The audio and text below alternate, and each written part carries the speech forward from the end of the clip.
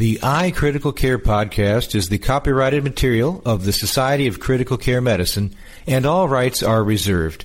Statements of fact and opinion expressed in this podcast are those of authors and participants and do not imply an opinion or endorsement on the part of the Society of Critical Care Medicine, its officers, volunteers, or members, or that of the podcast commercial supporter. This podcast is sponsored by BioFire. High acuity patients require time-sensitive specialized care. As a critical care physician, you need rapid, reliable test results to make informed intervention decisions. The BioFire FilmArray system utilizes a syndromic approach, simultaneously testing for different pathogens that can cause similar symptoms, to deliver actionable results in about an hour. BioFire helps you quickly identify specific infectious agents, allowing you to begin targeted treatment sooner. Learn more about solutions from the leader in syndromic testing at biofiredx.com. Hello and welcome to the Society of Critical Care Medicine's iCritical Care podcast. I'm your host, Dr. Pam Peeke. Today we're going to be talking about how the pneumonia panel aids in antimicrobial stewardship and in the fight against COVID-19. Now, today I'm joined by Dr. Tufik Assad. He is the medical director of the Lung Nodule Clinic at Williamson Medical Center. Dr. Assad is board certified in pulmonary medicine, critical care medicine, and internal medicine. He practices with Williamson Medical Group in Franklin and is a credentialed physician with Williamson Medical Center. Welcome, Dr. Assad. Before we start, do you have any disclosures to report?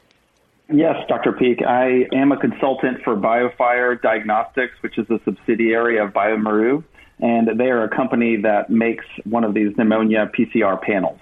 Excellent. Very good. And for everyone out there, and we'll all be learning about this together, I want to make sure you understand the learning objectives, which are to describe the benefits of the pneumonia panel in diagnosing bacterial secondary infections in patients with COVID-19. To summarize the benefits of the pneumonia panel in the fight against antimicrobial resistance, and to also discuss the benefits of the pneumonia panel. And why is this podcast needed? It's because you need to be made aware of the latest technologies for rapidly identifying pathogens that cause lower respiratory tract infections and how this technology can be integrated into clinical care to improve patient outcomes. And it's important to acknowledge the knowledge gaps that this podcast will address, which are, number one, learners will become more aware that the pneumonia panel can rapidly identify the infectious etiology of primary or secondary lower respiratory tract infections, a powerful tool in patients with COVID-19, and to be more aware that this panel can serve as a vital tool in antimicrobial stewardship. All right. Now let's just get right in here. This is really all about talking about your experience right off the bat, Dr. Assad, with bacterial pneumonia co-infection in patients with COVID-19. So to get going, everything that is on the mind of a pulmonologist and a critical care physician over the past year and a half has been COVID-19. And so this talk is going to be focusing on that pandemic. But I also want to say this tool is a generalizable tool for all patients with lower respiratory tract infection. But starting to answer that question, so bacterial secondary infections in patients with COVID-19, if we can kind of rewind back to December of 2019 through January, February of 2020, this was a brand new pandemic. Nobody knew what we were doing. There were reports coming out of Wuhan, China, and then New York City, and then Italy, and then across the world. And we were stuck with this brand new respiratory illness that was leading to overwhelming respiratory failure, fevers, dramatic bilateral infiltrates, mechanical ventilation, everything. And so a lot of those early reports talked about empiric antibiotic use that was off the charts. And so it's kind of hard to remember back then because it's been such a long year and a half, but just about everybody was getting placed on empiric antibiotics. So some of the reports that were coming out found that almost 100% of patients on mechanical ventilation with what we now know is a viral respiratory illness, everybody was getting antibiotics. And so it's hard to know because some of the studies that looked at the actual rates of bacterial infections in these patients found that the reported incidence of true documented bacterial infections was kind of low. But the issue was everybody was getting antibiotics. And so almost 100% of people were placed on them. And then when they tried to obtain sputum specimens and look into these and figure out how many people actually had bacterial infections, when you rely on sputum culture, it's greatly affected by empiric antibiotic use. And so it's really hard to know and tease out how many patients truly did have a bacterial secondary infection. But if you ask me, based on my clinical practice, when we looked at a lot of our patients on mechanical ventilation, we found that a lot of them did have bacterial infection. And part of the way that we were able to identify that was through this pneumonia PCR panel, which is just a whole culture shift when you look at the way that we diagnose lower respiratory tract infections. It's not a culture. It doesn't rely on live, viable organisms like everything else these days. It's the push to move towards molecular diagnostics. All right. So tell us more about this panel. Clearly, people have used the classic bacterial culture, which takes quite a while to come back. Meanwhile, you're basically doing a guessing game. You know, what do you use? What do you think's going on, et cetera? So tell us more about the panel and why you think it's a game changer.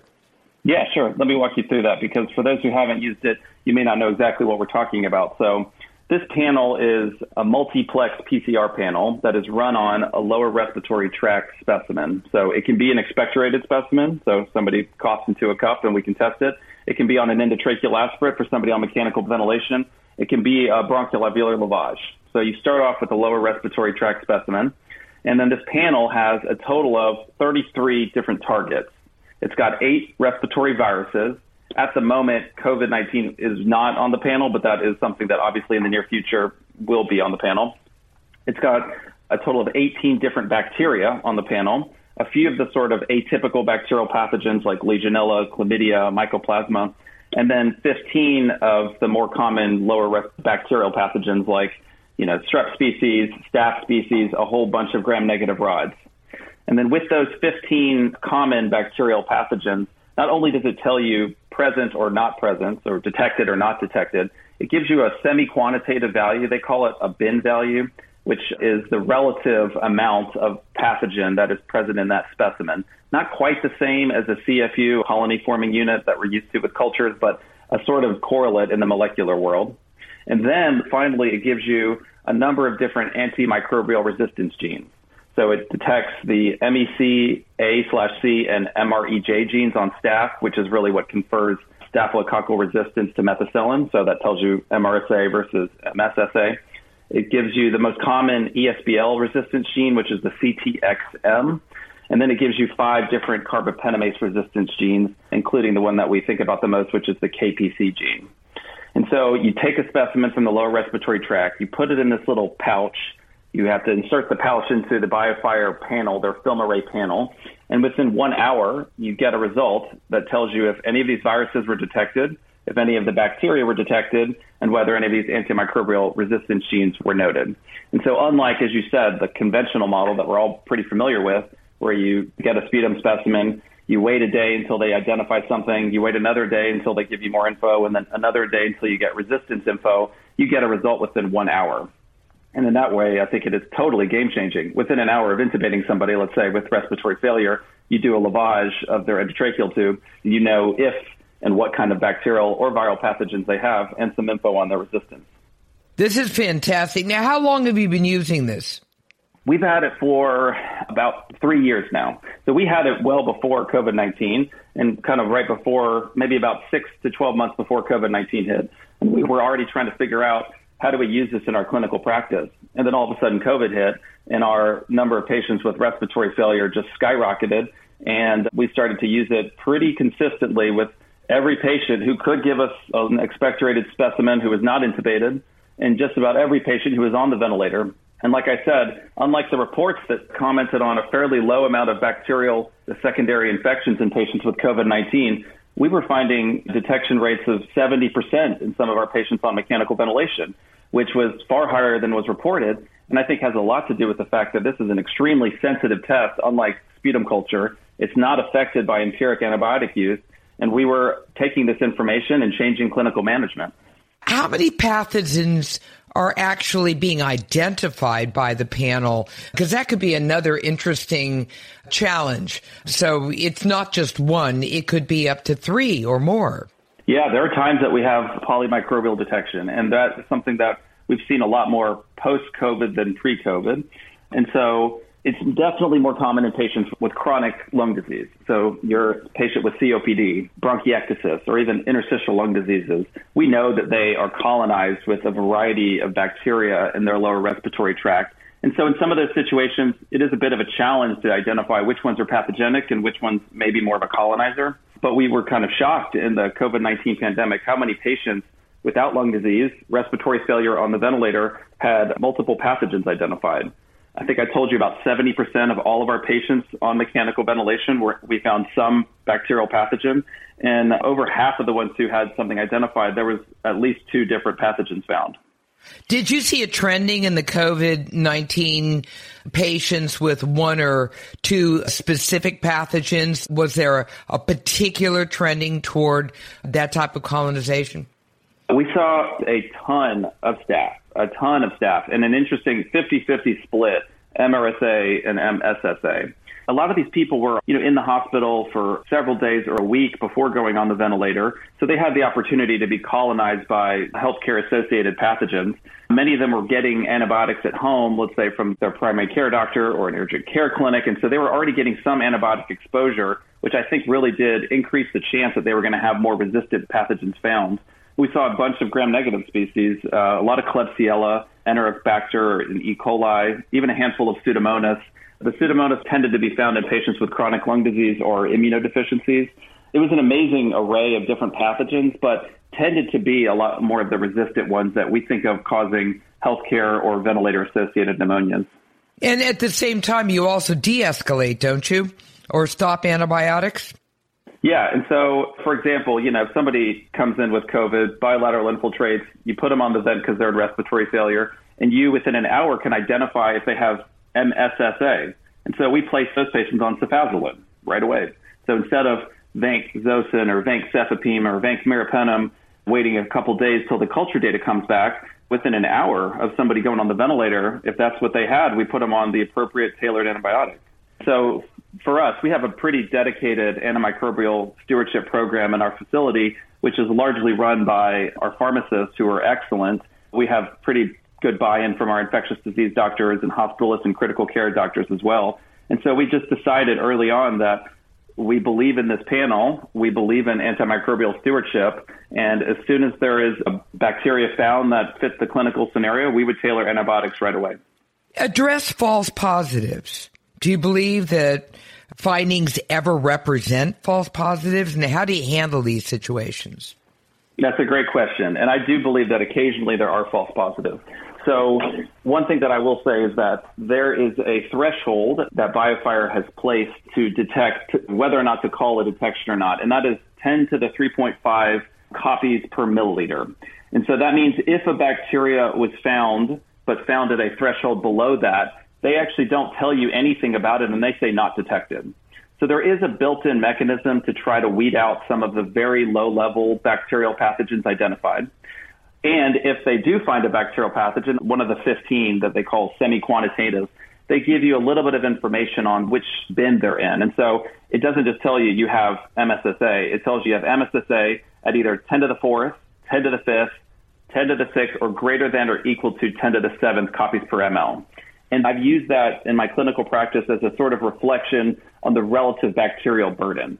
And so if I see somebody who has multiple pathogens and one of them is at 10 to the 4th, and I'm just not convinced that it's pathogenic, there are times where we just ignore that information and maybe wait for the culture or just use our clinical intuition and judgment. But we found that when they're at the higher bin mount, that's greater than 10 to the 7th or 10 to the 6th, those are almost never colonization or contaminant. Those are almost always legitimate infections. But just like any test, you've got to use your clinical judgment. And so there are times when you just have to weigh in all of the factors and all of the other data and make the best judgment for your patient. Excellent. Fantastic. So who are these patients? In other words, how do you use it on which patients? Do they have to be on a vent when they first come in and they are having difficulty breathing, but they're not on a vent yet? Just go through the patient selection algorithm. So as we've become more comfortable with this panel and used it for the past couple of years, we have definitely liberalized who we're using this on. And so anybody that can expectorate a sputum specimen who has a concern for a lower respiratory tract infection, who's hospitalized, we tend to use this panel. The same way that I would decide when to use a sputum culture, we essentially, all of those patients, we use this panel. Now, sometimes, and this is sort of institution by institution decision, what we decided to do was use the sputum gram stain as a sort of gatekeeper on who we choose to use this panel on. As you know, many patients, we ask them to expectorate into a cup, and they essentially just give us a cup full of spit.